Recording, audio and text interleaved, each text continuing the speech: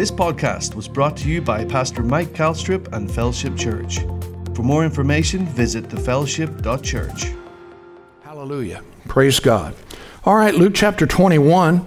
And why don't we just pray and prepare our hearts to receive the word today. Amen. Father, we thank you as we gather together today in the name of Jesus. Father, I pray for our youth today and even the children, Father, and for those that are leading them. And God, we pray that your grace will rest upon them strong.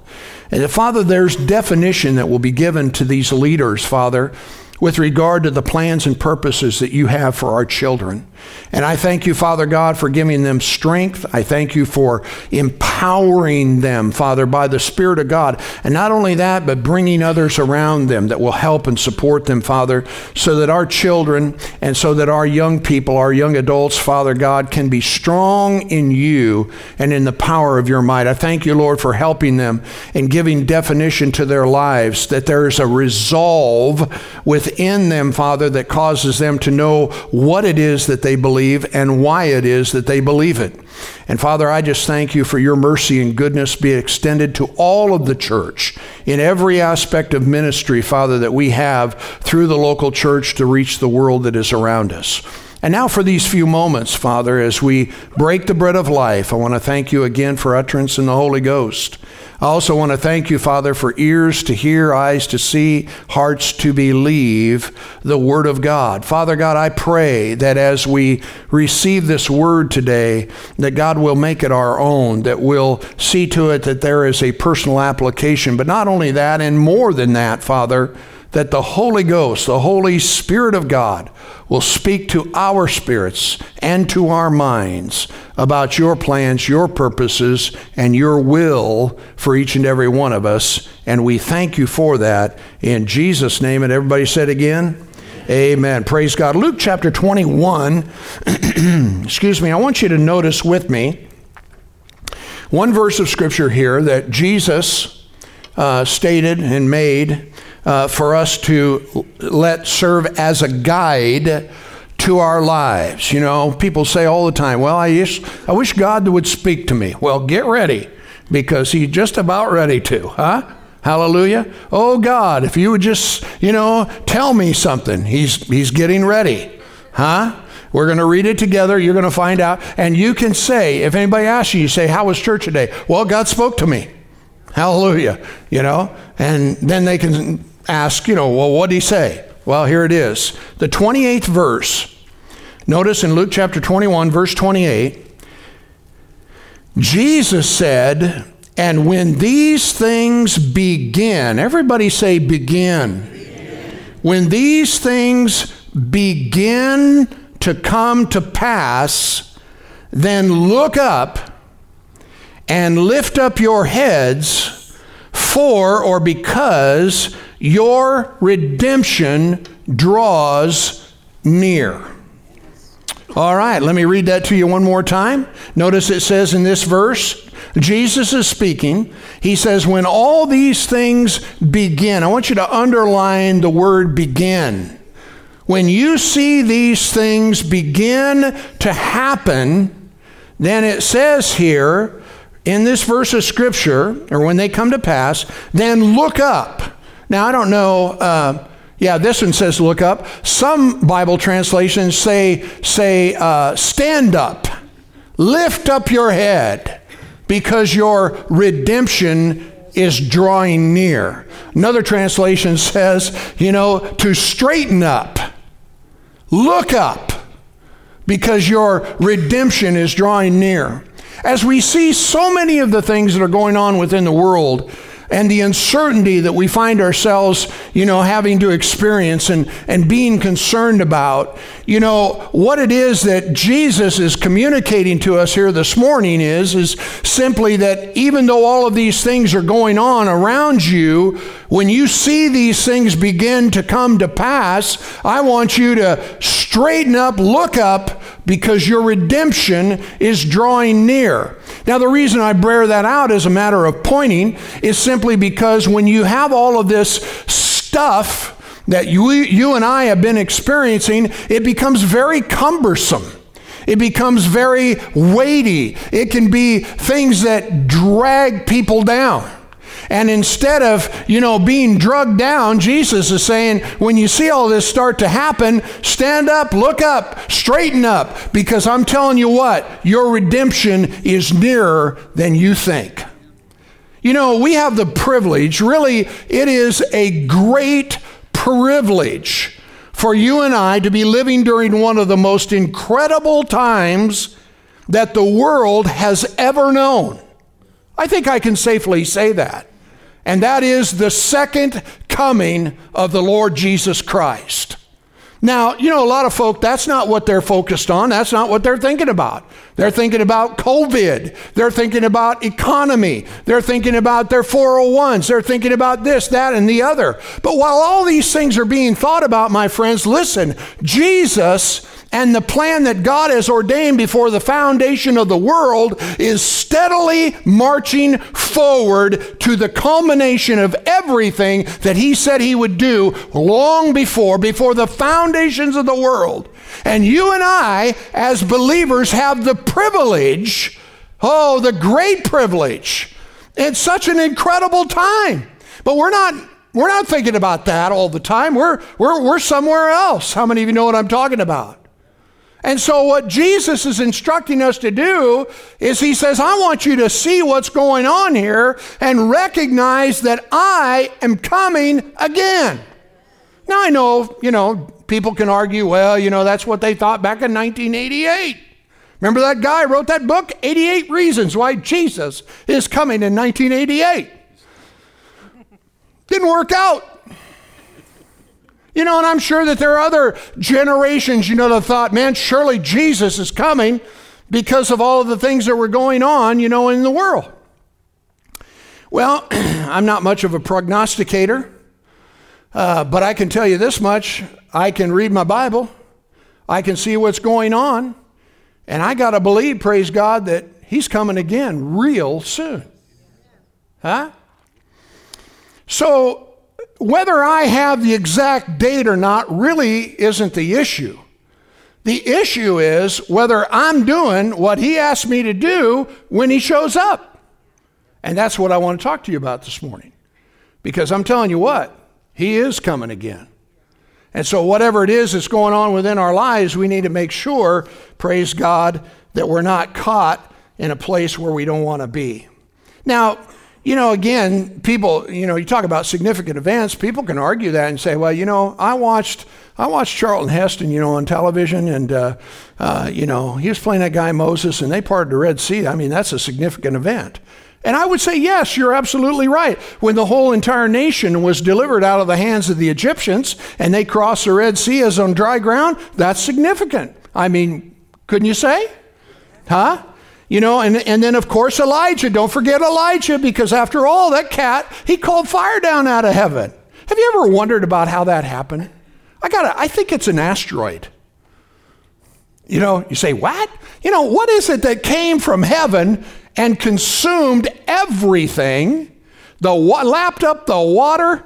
I mean, how naturally speaking, how does that happen? I mean, last time I checked, I haven't seen a lot of that going on lately. Have you?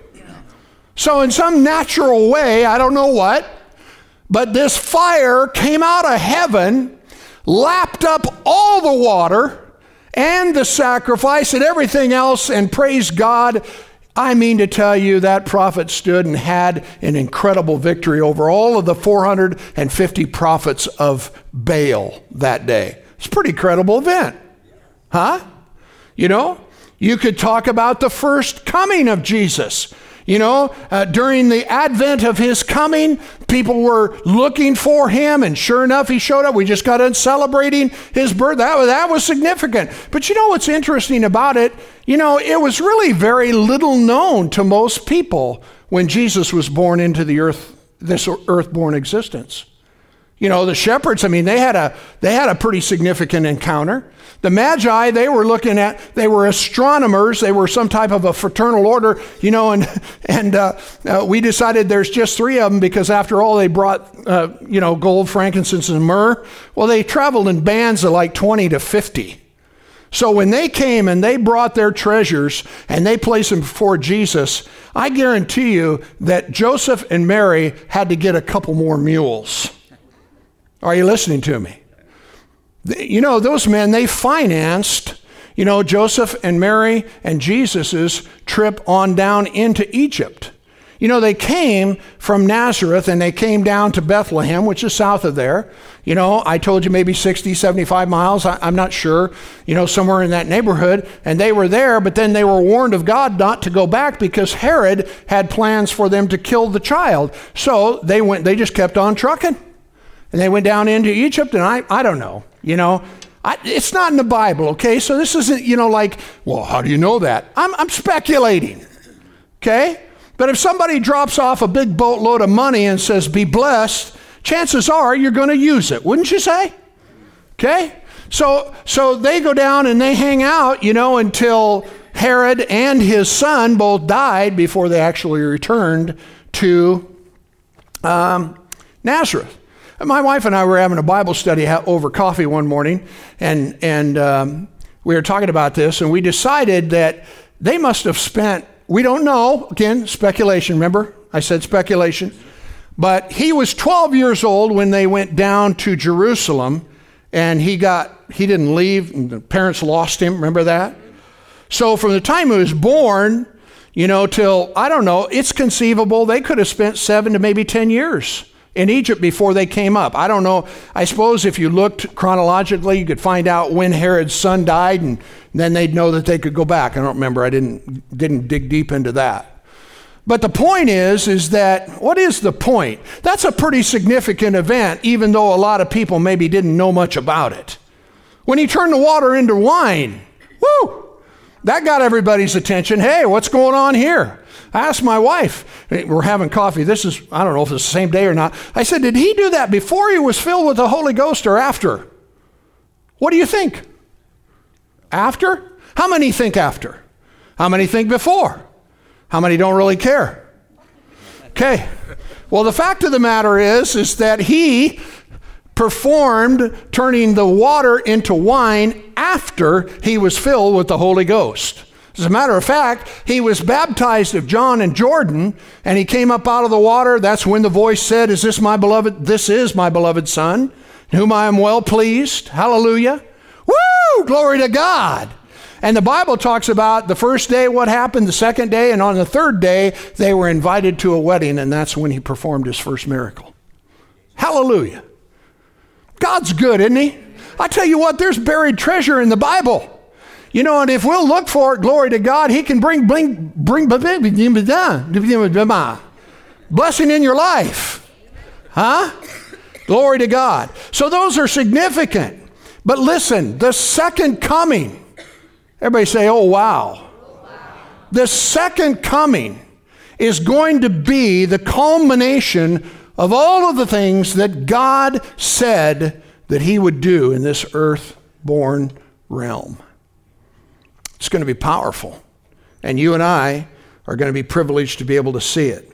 You know, thinking about it, you know, why is this happening? Because he's coming for his bride. Huh? We, the church, are the bride of Christ, those who believe on his name. You know, the Bible says that God is waiting for the precious fruit of the earth. The only reason he hasn't, you know, drawn this thing all up and done what it is that he's going to do is because he's waiting.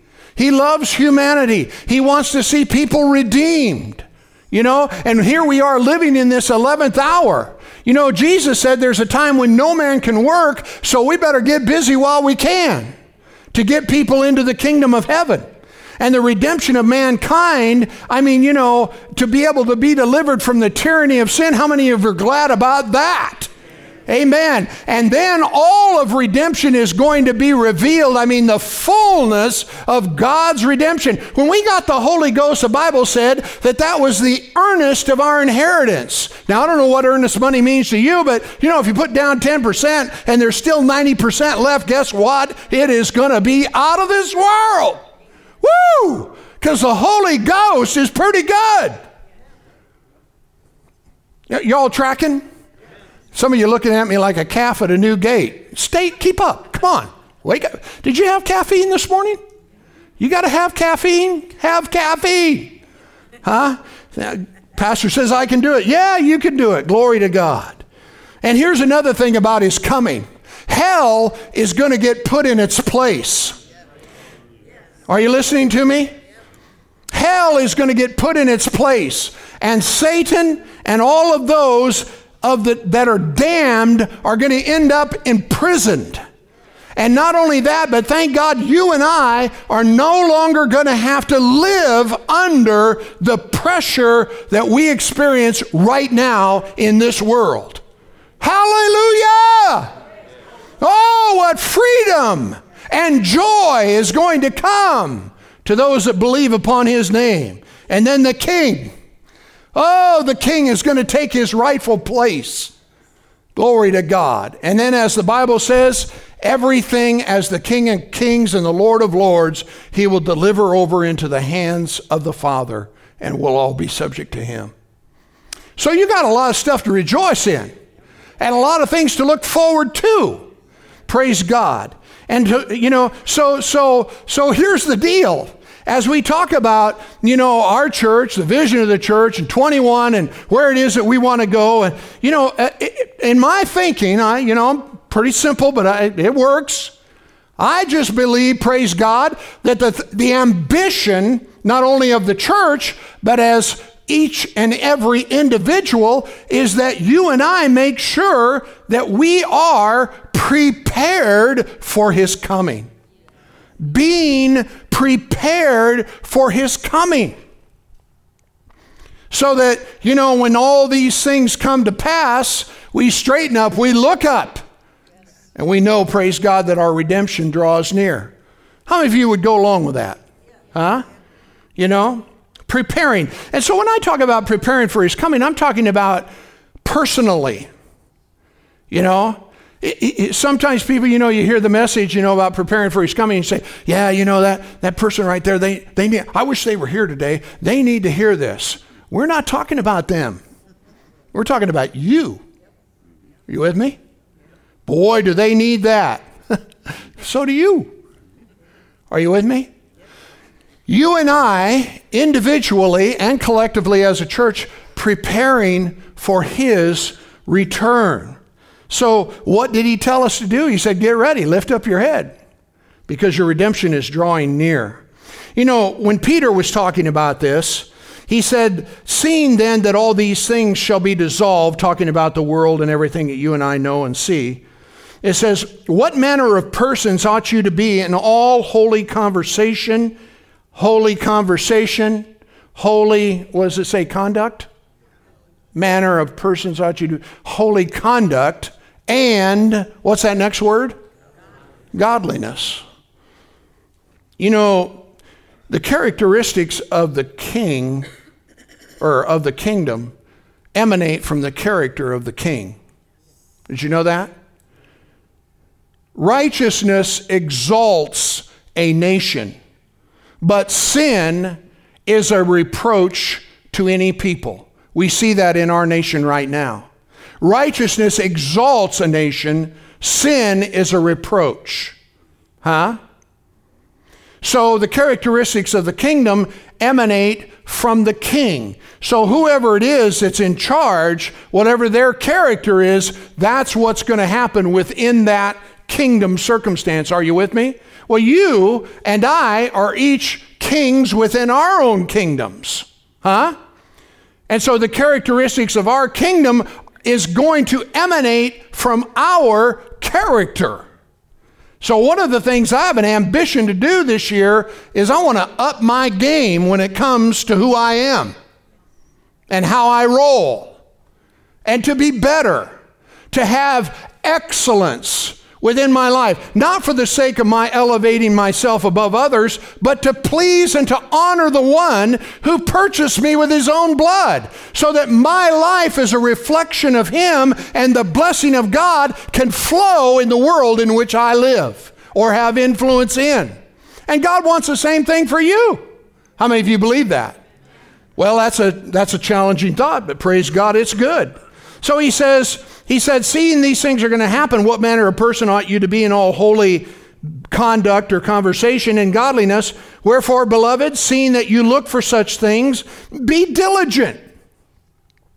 Everybody say diligent. Yes, that you may be found of him in peace. Now listen, if you're filled with anxiety, if you're filled with fear, that is not God's plan for your life. Not for one more moment. The Bible does say that men's hearts will be failing them for fear of the things that are coming on this earth. You'll see it.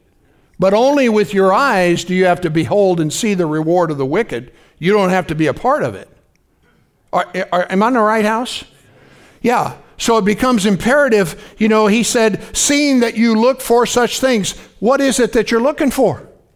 Well, I tell you, man, this thing, it's changed everything. It's done this. I've got this problem. I've got this. I've got that.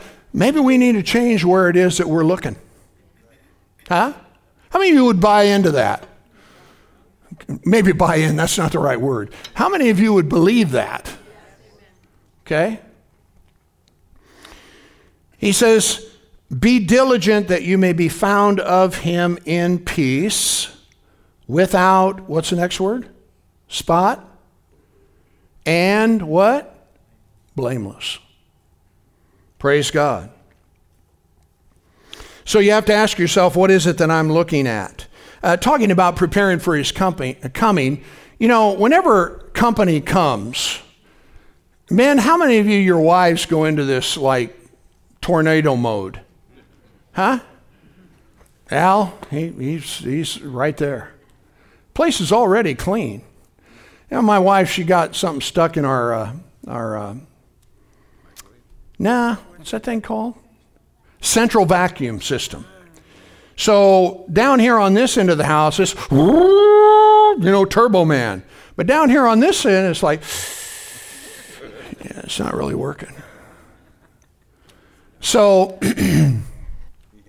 I was tasked. No, actually, I volunteered. I said, I'm going to get that out of there so that everything works. And I cannot tell you the hours that I spent trying to find this thing. But I found it, and I conquered. And it works. So that my wife, man, she can clean whatever it is she wants to clean. I bought her one of these little robo things, that goes around and does its thing. Huh? Roomba. That was like and that's the best gift I've ever given you? Absolutely the best gift I ever gave her. So I was talking to my son, and he said, what are you doing? I said, well, I'm trying to clean out this central vac. He says, Dad, she says, it's already got that thing that runs around, and does its thing. And I said, yeah, but she wants the other one to work, that way she can clean the house. I said, Dad, you can eat off the floor now. Why in the world do you have to do that? I said, well, because it needs to work. Are you with me? What is my point to saying all this to you this morning? Anxiety. Huh? What's that? Anxiety. Yeah, anxiety. No, it's not that at all. I'm just happy the goofy thing works now. Glory to God. No, the reason I want to tell you that is that when when people prepare for, I think so. Maybe not everybody. Maybe people, somebody's coming, they go, well, big deal. I don't care. Come on in, whatever. For the most part, when people know that they're having guests, there is a preparation. That's my point. Huh? Yes, it might already be clean, but you never know. There might be a speck of dust someplace that needs to be retrieved. In other words, there's effort that goes into preparing for your guests. I'm telling you what, God wants you to start preparing because your guest, the King, he's coming. Huh? So that our personal lives are such that we don't have anything to hide. Place is spotless, baby. Blameless, huh? In peace. Spotless, huh? All of those things that are described, in this verse of Scripture. And fundamental to the mission of our church is the mandate that Jesus gave to the disciples in Matthew chapter 28 and Mark chapter 16. And we won't take time to go there, but he said to go therefore and teach all nations, baptizing them in the name of the Father, Son, and the Holy Ghost, teaching them to observe the things that I have commanded you. And he said, and lo, I'm with you always. In other words, he said, and look, I am always with you. Aren't you glad he's always with you? Yeah, but it doesn't look like it, Pastor. I mean, I've got more problems in my life than you can even shake a stick at. I mean, there's so many things that are going sideways, and I mean to tell you, if God is in this, I don't know where he's at. Well, first of all, God is not in the problems. God is in the solutions. Are you listening to me? But he hasn't bailed on you. You know, he didn't cut and run just because everything went the wrong direction. He said, I am with you, how much? Always. Everybody say it again. Always. He's always with the child of God. Glory to God forevermore. How many of you believe that? He said, go into all the world, preach the gospel to every creature. We're talking about the mandate of the church. Huh? Go into all the world, preach the gospel to every creature, and he that believes and is baptized shall be what? Saved. And he that does not believe shall be what? Damned or condemned. Now, if you're a universalist, we're all going to heaven. But you know, unfortunately, that theology does not match up with the Bible. Everybody say the Bible. You know, how can a loving God, this is the reasoning, how can a loving God send people to hell if in fact he's a loving God? Well, he is a loving God, but he's also a just God. Come on. So, you know, as much as he loves humanity, he's not willing that any should perish. It is still incumbent upon each individual to make their decision about what they're going to do with what Jesus did for them. Now, let me explain that to you a bit further to understand that. Because a lot of people say, well, I believe in Jesus. I believe in God. You know, well, okay, that's well and good. But what do you know about what Jesus did for you? Now, we know that he came into this world. The Bible says God so loved the world that he gave his only begotten Son, that whoever would, what? Believe in him would not perish, but have everlasting life. So salvation is or comes through Jesus. Now, the Bible says there is no other name under heaven given among men whereby you must or can be saved except the name of Jesus. He is the Savior of the world. He was the Son of God. He was born of a virgin. He came into this world so that we could be saved. So, again, people will say, well, you know, I believe in God. You know, I grew up in a mainline denominational church. And my parents seen to it that I went to Sunday school. And I had really good attendance, got all the pins to prove it. But you know, even though I went to Sunday school and all of that, I did not know him. Okay? And I was slated to be confirmed. You know, they make reference to it as being confirmed. And, you know, in the aftermath of all that, I asked myself the question, confirmed into what? Just because you go through a motion or some type of a perfunctory, you know, a ceremony, you know, that doesn't mean really anything. I would have been confirmed into the church. I would have had my name on a church roll, but my heart was no closer to God than prior to the confirmation. Now, I didn't get confirmed because I was a bad kid. I almost made it, Mary. Almost. Just not quite. Huh? Oh, yeah. Well, it wasn't my effort. I was looking for a way out. I can tell you that right now. 3 hours in the afternoon. Come on, man. I mean, there's a lot to do on a Saturday, you know, that would be a whole lot more fun. Wouldn't you agree? Okay, well, anyway. So, I went through all of that, but I still didn't know him. Now, in my heart, everybody say my heart. In my heart, I knew I needed God, I just didn't know how to get there. Okay? Because Jesus and our relationship with him is not a bunch of do's and don'ts. Thou shalt not, and thou must do. It's about the fact that he can change your wants and your needs. He can change your heart if you let him in. What do I mean by that? I mean where you surrender. In other words, you acknowledge in your understanding that you need a Savior. That's what it comes down to. And you say, yes, I do, and I want you to come into my heart and be the Lord of my life. That's what I did when I was 19, driving down the road, right? I'd been through I'd been through these motions before because people are putting a, full court press on me to get saved. But you can do and say and pull every lever and push every button and whatever, but until a person in their heart says, God, I need you. And if you're real, I want you to come into my heart and be the Lord of my life. When I did that, everything changed. How many of you know God knows us better than we know ourselves? Huh? And so it's whoever will call on the name of the Lord with their heart shall be saved. Some of you got problems in your marriages. You got problems in your relationships with others. You got this and that and the whatever going on. You know God can fix those things? Huh? Maybe there's a financial need that's in your life. Maybe it's a anxiety issue or a problem. God can fix all of those things in a moment of time. And all he needs is your heart. But, we cut deals with God. Now, I told you I was your pastor, right? Okay, so just understand it's in that context that I'm sharing these things with you. But I'm telling you what, problems are solvable if people want them to be solved. Are you with me?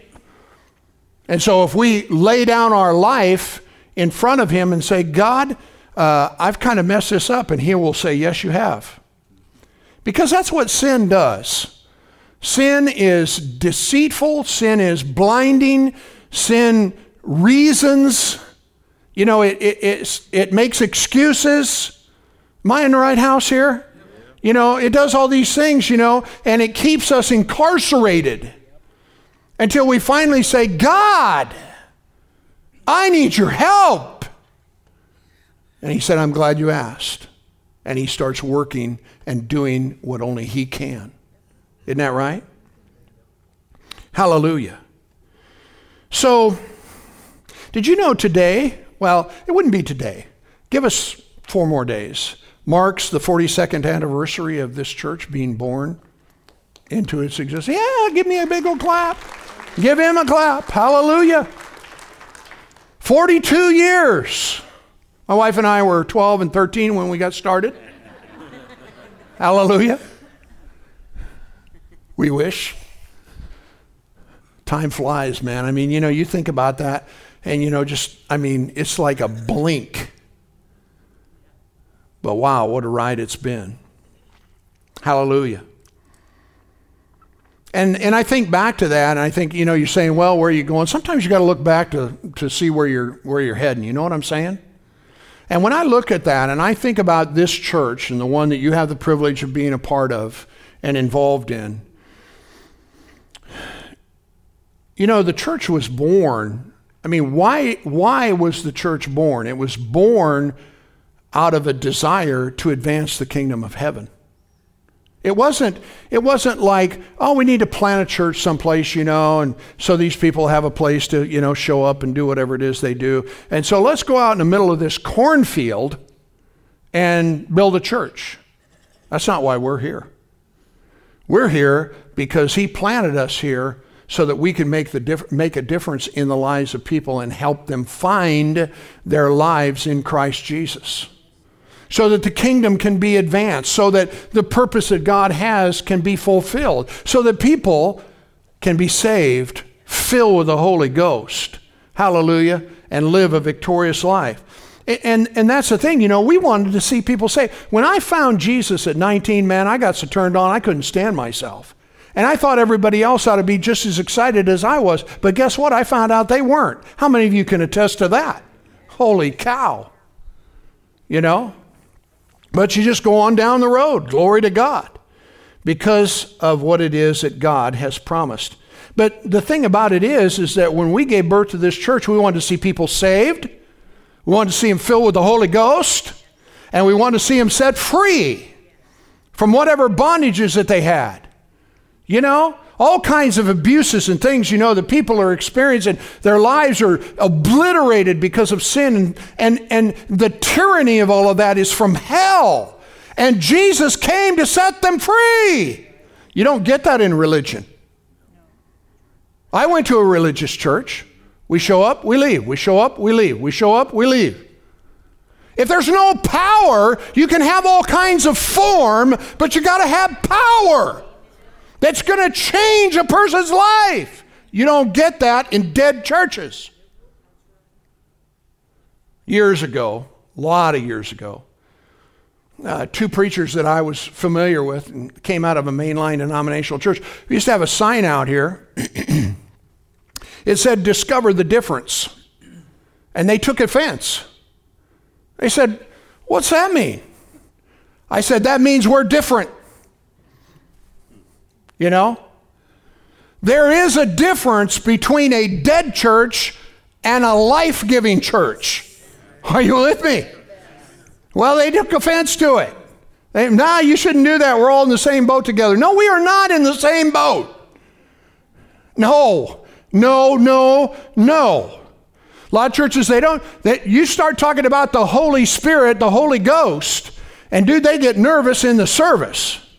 But I want to see people filled with the Holy Ghost. I want them to experience the Pentecostal, hallelujah, experience that happened to all the disciples 51 days after Jesus was resurrected.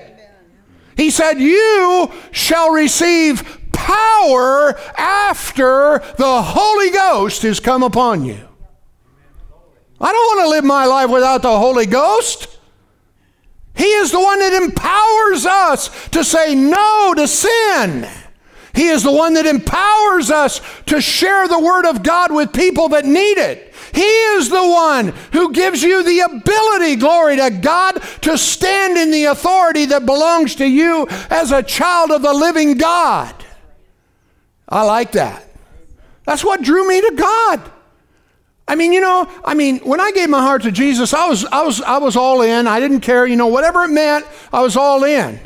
But then they started telling me that Jesus had a plan for my life. I thought, wow, okay, now we're talking.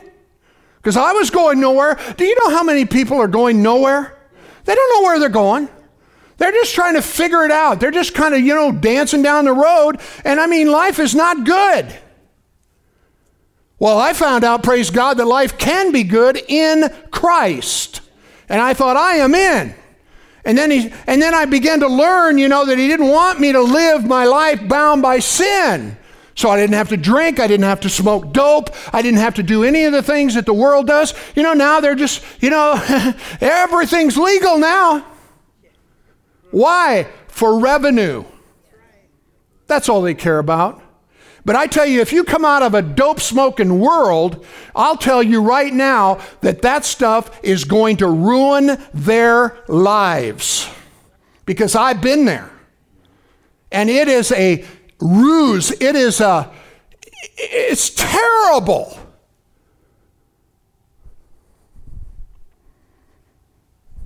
Because people's lives are going to get destroyed. You say, yeah, but they're smoking dope anyway. What difference does it make? Let's get a little revenue off of it. That is so wrong. Why would you even think that way? These people, their lives are being flushed down the toilet so that they can get lit up every night. Are you listening to me? You say, whoa, Pastor, thank God I don't do that. Whew, you seem a little impassioned about that. You better believe it. Because I'm telling you what, Jesus made the statement, the thief comes to kill, to steal, and to destroy. But I came so that you could have life and life more abundant. And when people are bound by drug addictions and alcoholism and all of that, that is not God's way. But I'm telling you, there is the power in the name of Jesus and the gospel of our Lord Jesus Christ to set people free from that nonsense. Huh? I'm well convinced I wouldn't be alive today if it weren't for Jesus. Because all the people that I hang out with or hung out with, they're dead. Yeah. It's scary, dude. You know, I mean, I think about it. You know, so when I think about church and where we're going and what we're doing and all that, listen, this isn't a game. This is real. You know? And people, you know, they'll mock the church, you know, and they'll have all kinds of, you know, like whatever. They just need a crutch or whatever. Well, if that's true, then everybody needs a crutch. And his name is Jesus. Are you with me? How many are glad you came? It's 11:14 already. Has somebody been messing with the clock? Jim, you been messing with the clock? No? The guy back in the sound booth says, no, man, it wasn't me. You know, this church, it was born out of a revelation that surrendering your heart to Jesus can save your life and change your world. Are you listening to me? And it's changed many of you guys' worlds. You wouldn't be where you are today if it wasn't for them. So we embrace this theology, this doctrine of having faith in God. You know, that faith can change your world. That's why we preach the word of faith. I'm telling you what, praise God, if you'll start believing God's word, it'll change your life. You know, when Paul was writing, he says, my prayer and my heart's desire for Israel is that they might be saved. You have to understand, the Apostle Paul was a Jew. He was a Pharisee. He lived under the strictest sect of their religion. So he's jumping through all the hoops. And he said, you know, my prayer, my desire is that, you know, Israel would be saved, because I want to give you or bear record to the fact that they have a zeal of God, but it's not according to knowledge. So in other words, they're, you know, doing what they do because this is what they think. He said, they going about to establish their own righteousness have not submitted themselves to the righteousness which is of God. You know, there are all kinds of people, you know, they compare themselves among themselves and they say, well, I'm better than they are. It's not about your self-proclaimed goodness. It has nothing. The Bible says everyone has sinned and come short of the glory of God. Everybody is without hope if they don't know Him. Huh? So we do all that, and I see this today, you know, and it really, it bugs me.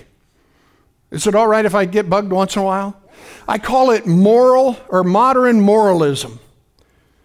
And what I mean by that is that, you know, people have a set of rules by which they live, you know, and really it has its root in pride, is all it is. It's a comparison thing.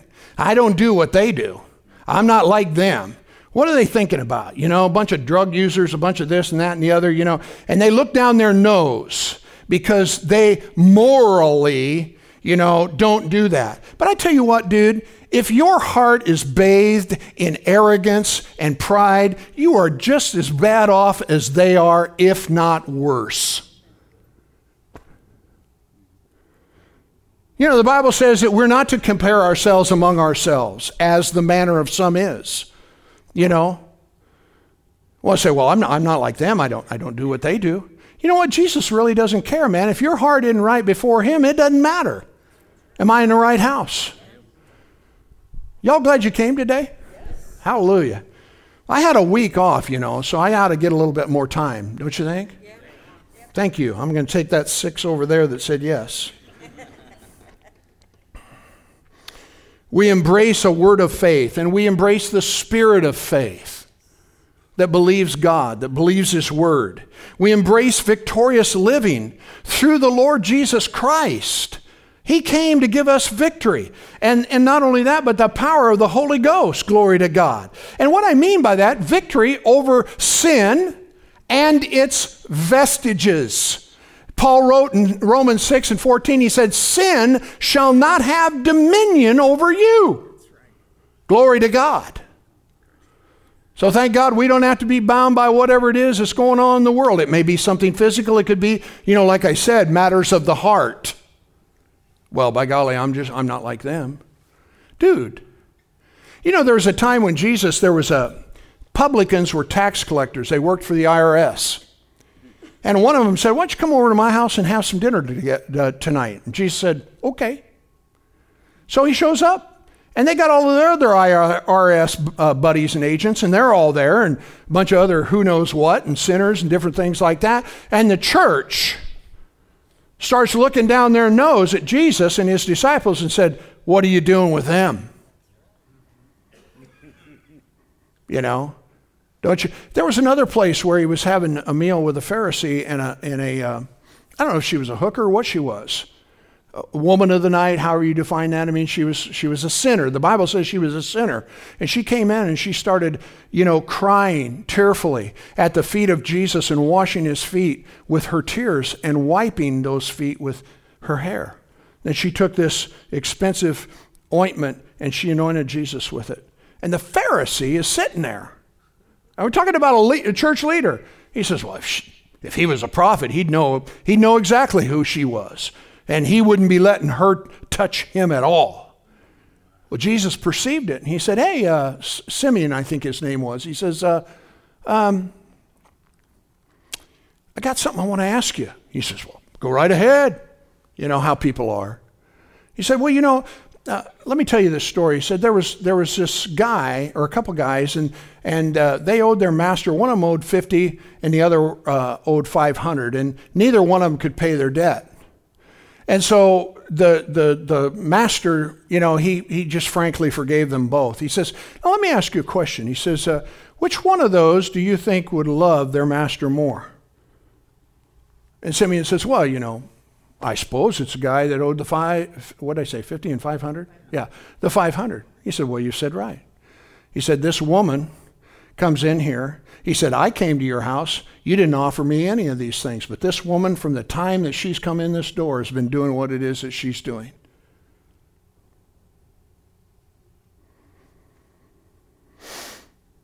We're talking about preparing for his coming. The Bible says not to judge lest you be judged. I want to get away from that, don't you, Jerry? I mean, I got enough just to work out Mikey's little deal. I don't need to be so concerned about what this person or that person is or isn't doing. Wouldn't you agree? Huh? But we're so quick to say, well, I got that figured out. You don't even know, man. Sometimes you haven't even been in their shoes. And I'm going to try to bring this to a close. Hallelujah. You haven't been in their shoes. You don't know what's going on in their life. Maybe it would be better that we would pray for them than to criticize them. Wouldn't it be better than to stand in judgment and say, what is wrong with them? Now, have any of you ever been tempted to say, what is wrong with them? Any of you ever raised kids? Huh? I will guarantee you, if you've raised kids, I will guarantee you, what is wrong with them? That's why they need you so much. They need you to love them. Huh? Because it's unfortunate, but they think they've got everything figured out, and they are so dumb. You know what I'm saying? And I don't say that. I'm not. I didn't mean to say that in a demeaning kind of way. There's no. Can I back out?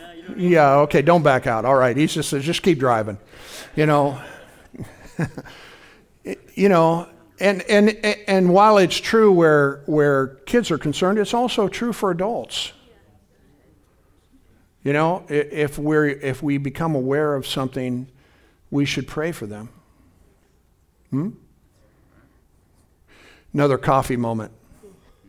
I'm reading, Joan comes out. I said, hey, did you read this in the Bible? She says, what are you talking about? I says, the Bible says that we're supposed to pray for those that despitefully use us. And she said, yeah, I know that's in there. I said, well, there's some other things in here too, and I'll just read them to you because otherwise I might mess it up.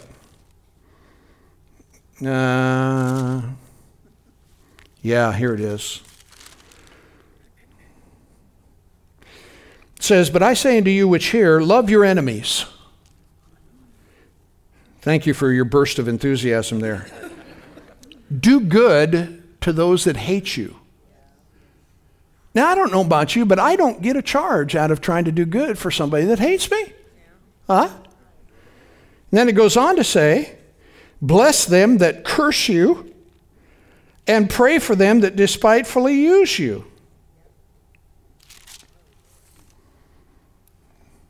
We're talking about preparing for his coming. Preparing a heart for his coming. You say, well, I haven't done that for a while. Well, maybe we need to start doing it. You know, we need to love the world into the kingdom of heaven. You understand where I'm coming from? And that's not easy to do, especially when you live in such a selfish world. Dude, I'm telling you what, this world is absolutely inebriated, absolutely intoxicated with its self, you know? And so you become a person who's swimming upstream. And I am trying to quit, okay? Not very hard, but I'm trying. There's some other things that I could go on here with, but we got to stop. We really have to stop. Otherwise, your dinner, what's Amigo's name up here at the Mexican joint? El Sol. Huh? El Sol. Say again? El Sol. Is that how you pronounce it? The restaurant. El Sol. Bertico. Here's a guy from the Dominican Republic trying to tell me how to pronounce something. That doesn't work. You said the sun is El Sol. Sun Sol? Sun Sol? El Sol. El Sol. Yeah, well, who's the guy? Augustine. That's right. He loves you guys, but he's wondering where you are. Huh? I'm telling you what, man, we are funding El Sol on Sundays, which is great. Thank God for that. All right, I don't know how I got off on that. Here's what I want to do. You ready for this? We gotta cut to the chase here, and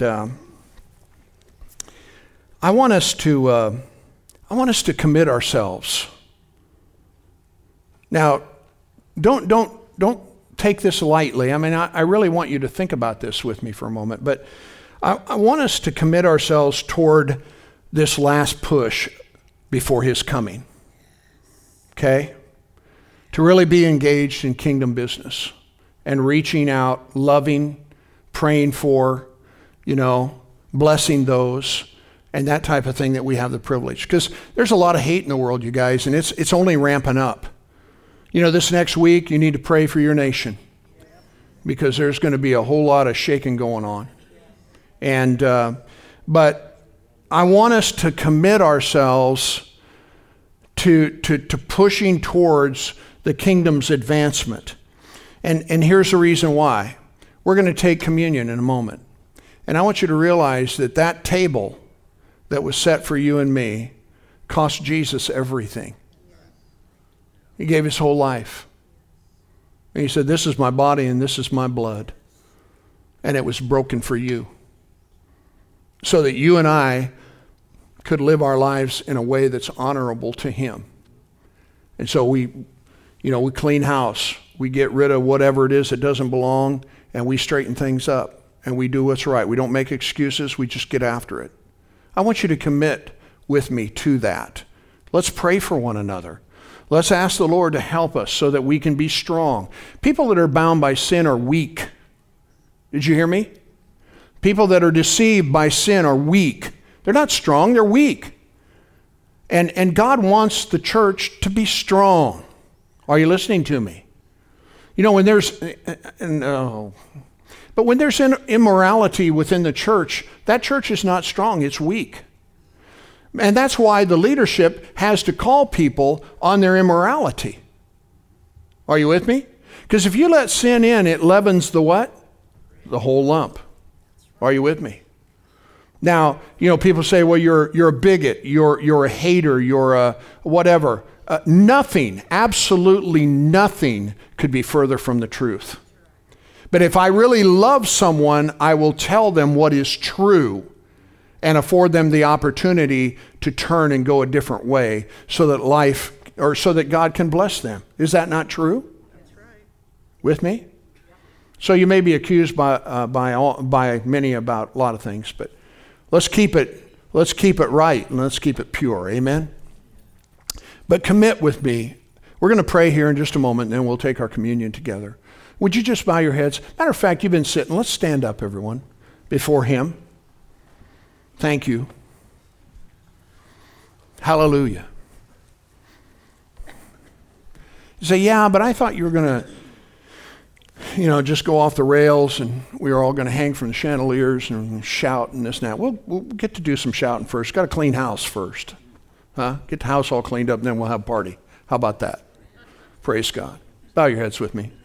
Father, we love you this morning. And I thank you, Lord, that you are about to fulfill your divine promise in the sending of your Son.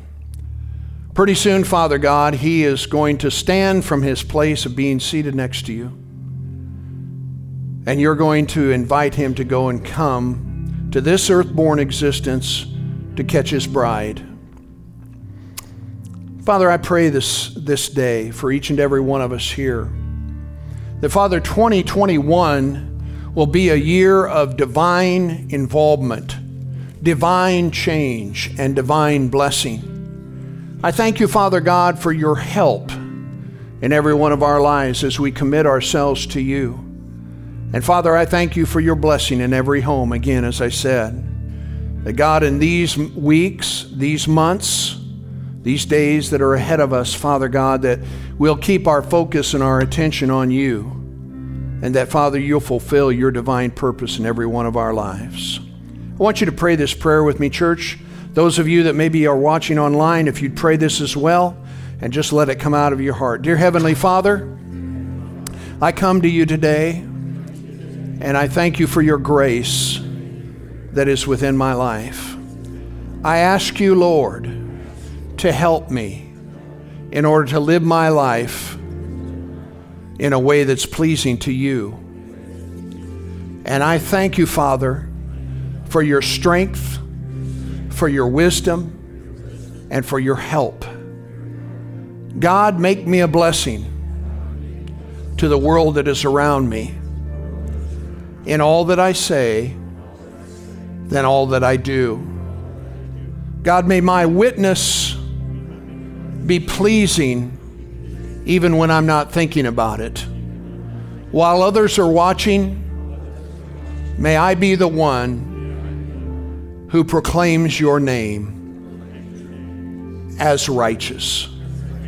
And I thank you, Lord, for your blessing in my life. In Jesus' name. Now, Father, I just thank you as we prepare to come to this table that you've invited us to. And Father God, I thank you for meeting the needs of those that are represented here today. And Father God, if there's a place of repentance that they need to find, may it be so. Father, if it's others, Father, that are needing your help, that are discouraged, I pray, God, that in the participation of this communion service, that encouragement will come to them, Father, by your benevolent and gracious hand. I thank you for speaking to their hearts. I thank you for showing them what they need to know and to see. And Father, I thank you for your blessing in their lives. In Jesus' name, amen. You may be seated. And again, if you would just bow your heads for just a moment, please. While no one's, every head's bowed, every eye's closed, no one's looking around. You know, if you're here this morning, and I don't know, I don't know your persuasion. I know something happened in my life when I was 19, and I made a decision to receive Jesus, and it changed my life. Maybe you've never made that decision. Maybe you never even knew. But the Bible says that if anyone will call on the name of the Lord, they can be saved. And that's simply by surrendering your heart and your life, all of your soul, all of your mind to Him. Say, God, I need you. It's that simple. And you may or may not be prepared. I trust that you are, because if you're here and you don't know Him, the Bible says that today is the day of salvation and now is the accepted time. So if there's anyone here this morning, you never made a decision to receive Christ, but you just say by your uplifted hand, Pastor, would you pray for me? I have an interest in your prayer. Can I see your hand anywhere? If anyone here has never asked Christ to come into their heart, but would like to. Thank you, Lord.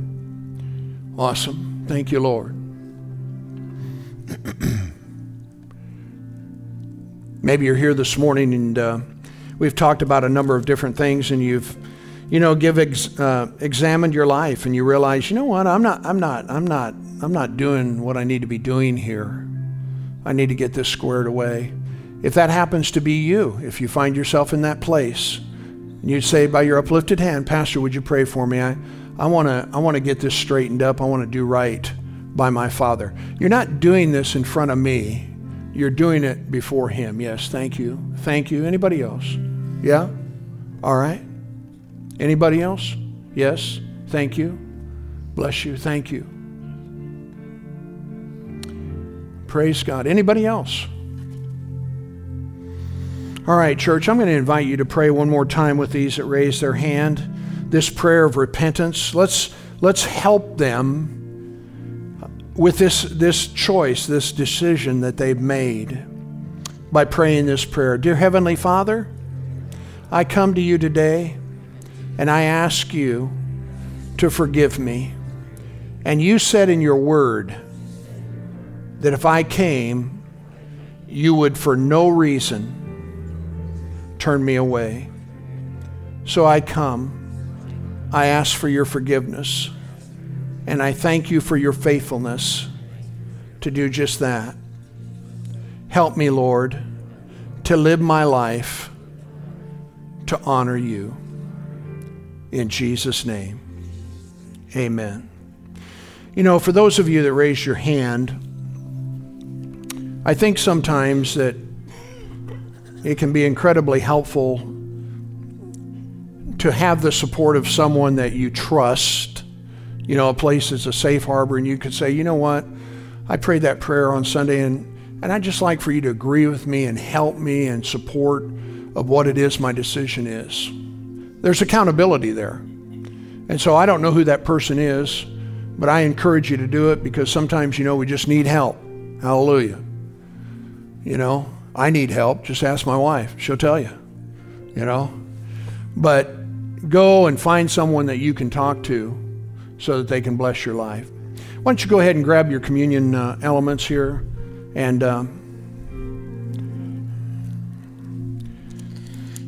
Jesus was with the people that he loved the most and that were the closest to him. Does anyone not have communion and you need one? I forgot all about that. Kim and anybody else? I'm sorry. Yeah. Okay.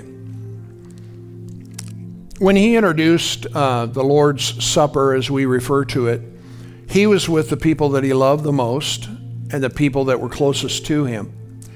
And in one place he said, you know, it's with an incredible desire that I have longed to be able to have this supper with you before I suffer, because he knew it represented the fulfillment or the completion of everything that he had been asked to do.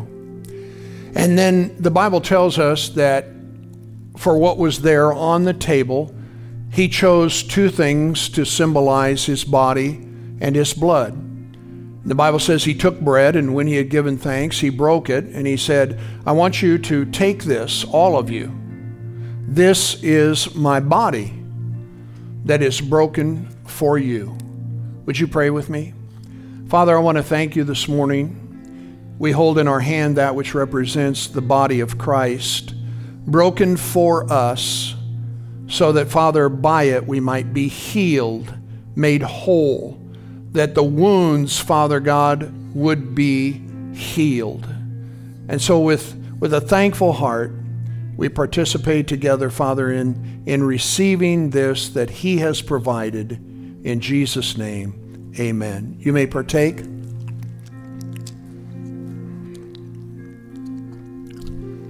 And then also we know from the record that we have in the Bible that he took the cup that had the wine in it, common cup. He said, take this, drink ye, all of you. This is my blood in the New Testament. Hallelujah. Which is given for you. And then he said, as often as you eat the bread and drink this cup, you proclaim my death until I come. Well, he's coming. So, Father, we thank you for the cup we hold in our hands this morning.